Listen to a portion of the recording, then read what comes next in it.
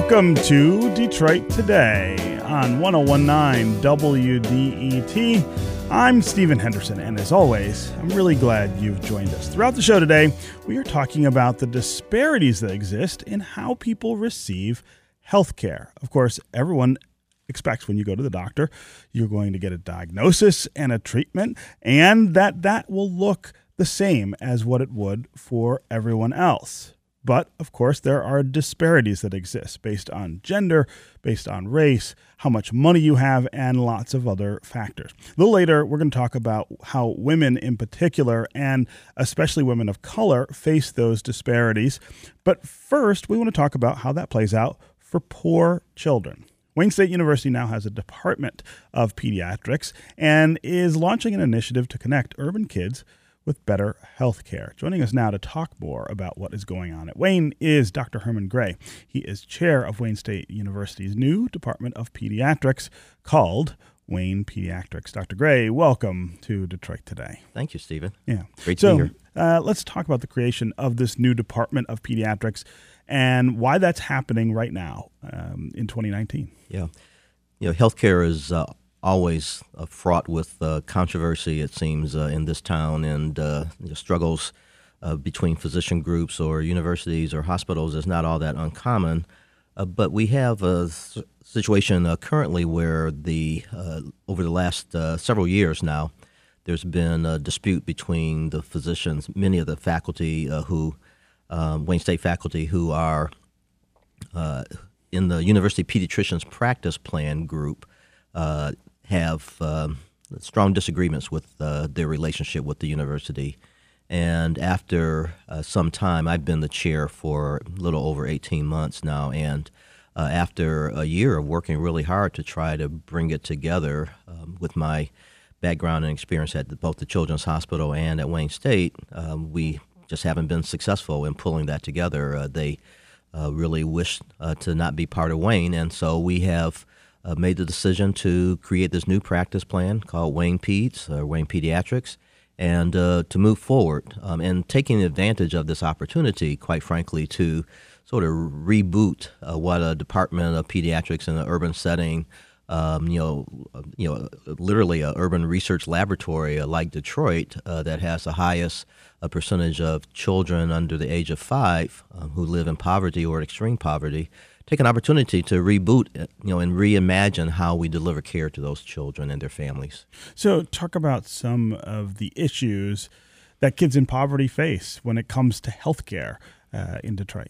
We could certainly spend a week or so talking about it, obviously, but it's a long, exhaustive list. But some of the things that are most commonly dealt with are food insecurity, are witnessing violence in their home, either domestic violence, dad beats mom, somebody else, boyfriend beats mom, that kind of thing, or violence that is witnessed on the streets, with the amount of violent activity that goes on the streets of America's cities. The children will have issues with homelessness, or at least home insecurity, moving frequently, just one step ahead of the eviction notice. There are some schools that perform at levels that are not as good as they need to be.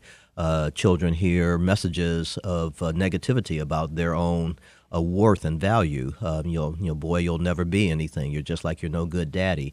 There's just all these things that we collectively describe as adverse childhood experiences. And we now know that those things are not just mentally demoralizing, but they can actually impact children's physical health and well-being. And so talk about how you sort of focus in on those things in this new department. What will be different about how you attack these issues? Yeah, and this is clearly a work in progress as we conceptualize it and work through with partners. But I think the main issue here is that a disorder like infant mortality, as an example, is not a medical condition per se, but it's a social condition sort of masquerading as a medical condition. And that under these circumstances, more broadly with children who live in urban environments, it really does take a village. And so to work more collaboratively with community members, with social service agencies. So can we have one-stop shopping in a setting where medical care is also being delivered so that you can get your prescription for groceries that you could fill at Eastern Market, or actually have the groceries there, or have a clothes closet there for those who are struggling even to just clothe their children. Can those be present in the site where we are also delivering highly specialized, state-of-the-art medical care? Can there be social workers, psychologists present to help us sort of unpackage the challenges that this particular individual family has? Because even though there's lots of common problems, every family doesn't have the same issues, and so just trying to package in a way that is convenient and easy for families to receive the services. Little things like being on the bus line are really important. And if families can't get to us, how do we figure out how to get them to us? As well as we grow into this department, having locations that are neighborhood-based. And that it would be really a huge accomplishment, because I think I can count on one hand the number of pediatricians in the city of Detroit that are just in a private practice by themselves with one or two other docs. Those are few and far between. Yeah. You and I have had a conversation before Yes. about how difficult that is in the city of Detroit to make sure that the things that people need are accessible to them. And so often in this city, because of terrible public transportation, because of the sort of disintegration of neighborhood services, people can't get to things. That's correct. And doctors in particular. I mean, it is really tough if you have kids and don't have a car. How do you take them to the doctor all the time?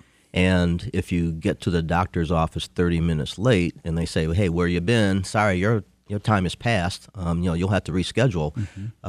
So part of it is, in terms of creating a practice environment that is warm and welcoming and accepting of everyone, is to recognize that everyone doesn't have the same advantages.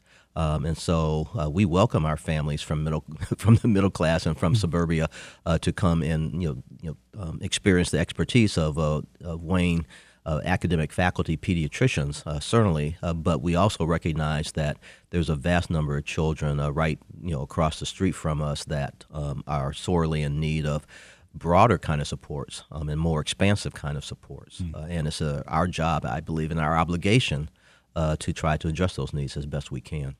Are there other universities or other cities that you're using as a model for this new department? Yeah, this is a fairly new sort of thing, but there are usually coupled with children's hospitals. That's where lots of large departments of pediatrics sit. So in Cincinnati, there is a really quick story. A woman interviewed by folks at the University of Cincinnati who has a baby born prematurely, had lots of challenges, and asked her what she's most worried about, and her answer surprises them. She says, I'm worried that roaches may crawl down my baby's tracheostomy tube. He had a tracheostomy in his neck to help him breathe. And in that setting, the team immediately went to action. She lived in a awful place. There was a legal team that started proceedings against the slum landlord, both public shaming, from a policy advocacy perspective, as well as legally what could be done. The social workers found her another place to live quickly and got her moved and settled. And they got her psychology and social work to help with the struggles that she was having with her 3 or 4 children. But it's those kinds of stories that we see on a daily basis, and doctors aren't social workers and aren't intended to be, and our work is really important, but we can't just shrug our shoulders and say, boy, that's really lousy, good luck. You really need to say, well, here's a resource for you, and ideally if that resource is sitting right there in the building, that you can help people to change their lives. Yeah. Yeah. My guest is Dr. Herman Gray. He is chair of Wayne State University's new Department of Pediatrics called Wayne Pediatrics. We're talking about healthcare and access to healthcare in the city for young people, one of the real challenges that we face here in Detroit, and how Wayne Pediatrics may change those prospects and maybe open up more opportunity for families to get children to the doctor. This hour, we are talking about access to healthcare and the disparities that exist in access to healthcare across many different lines, race and gender and economics. If you want to join the conversation, give us a call. Share your own stories of the obstacles that maybe you faced in the healthcare sector. Do you trust healthcare providers to make the best decisions for you and for your health all the time? And do you think you receive fair treatment and respect from providers? As always, the number on the phones is 313-577-1019. That's 313-577-1019. You can also go to the WDET Facebook page and put comments there, or you can go to Twitter and hashtag Detroit Today, and we'll try to work you into the conversation. Let's go to Maryland in Oak Park, Maryland. Welcome to Detroit Today. Thank you very much, Stephen. As soon as I heard you were talking about access to health care, I thought immediately of Dr. Otis Brawley's book, How We Do Harm. He graduated from UD High School, by the way. Anyhow, he talked about a doctor breaks ranks about being sick in America was part of the book title. He talked about one of the first diagnostic tools that many healthcare providers use is the wallet biopsy, and I thought that was a very good description of how people figure out what kind of healthcare you're getting. Also, I just want to give him a plug for his book. It was published in 2011, but very good. Marilyn, I really appreciate the call and the info there. I've learned a new term, wallet biopsy. I had not heard that before. Dr. Gray, I wonder if you want to talk about these disparities and things like money playing into the way that physicians respond to patients. Certainly poverty and racism, I think are pretty much at this point in time, university acknowledged as the foundational, sort of components of or causes for social disparities or health disparities. And those certainly are very important. And the children that we're talking about primarily in Detroit, to help address their needs are certainly children who are poor. But disparities is not just poor. There have been studies that have been replicated and confirmed that show that African American women who are college educated still have infant mortality rates or maternal mortality rates, which you may talk about a little bit later in the program, that greatly exceed those of white women. This is not just an educational thing. This is not just a money thing. Certainly, those things contribute mightily to it, but this is something that in broader terms we're struggling with in this society and in our country right now is the role of race. And I know some people may get weary of that, but I think it was Jon Stewart that said, if you're getting tired of hearing about racism, imagine what it must be like to live it every day. Right. And this is a reality. We believe that being minimalized, being disrespected, being uncertain of your place in society over a period of time induces toxic stress. It can be measured with simple blood test even, and that this is a much bigger problem than poverty. Poverty is the sequelae of racism and inadequate and unfair treatment, but it's not the only reason. Again, Marilyn, thanks for the call and the info. Let's go to Scott in Westland. Scott, welcome to the hello. show. Hey.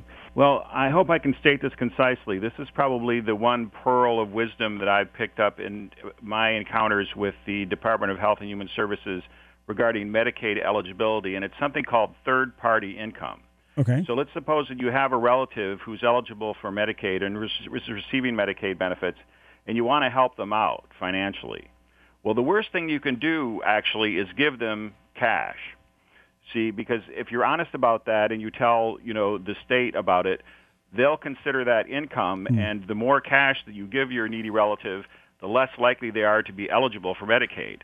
Now, the way to get around that in many instances is to pay a third party. So say they have a phone bill of $50.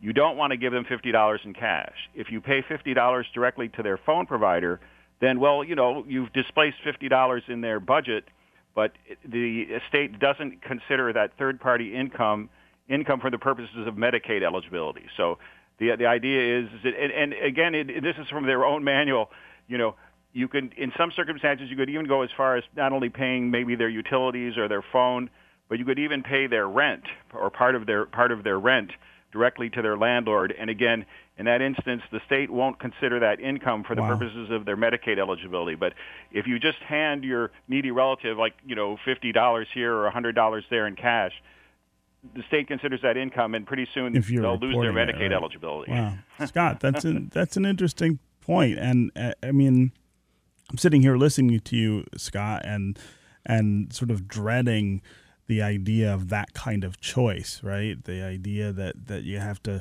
think of ways to maybe game the system in order to make sure that people have access to care. Dr. Gray, I think as well-meaning as that may be, it's not what we should be thinking about. Yeah, I think Scott raises an interesting and important point, and that is that just as the healthcare delivery system needs to do self-examination and think perhaps more creatively about how we deliver care, because besides the technological advances and pharmaceutical advances, genetic advances, all those kind of things, how medicine is delivered is pretty much the same as it was in 1950, which is the same as it was in 1900.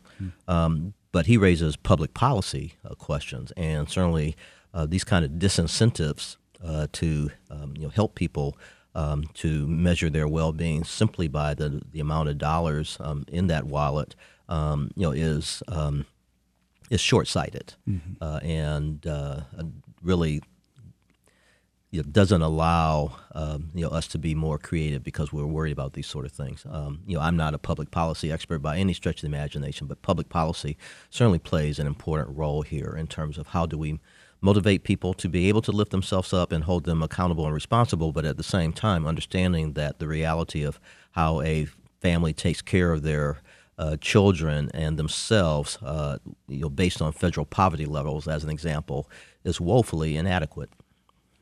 Woefully.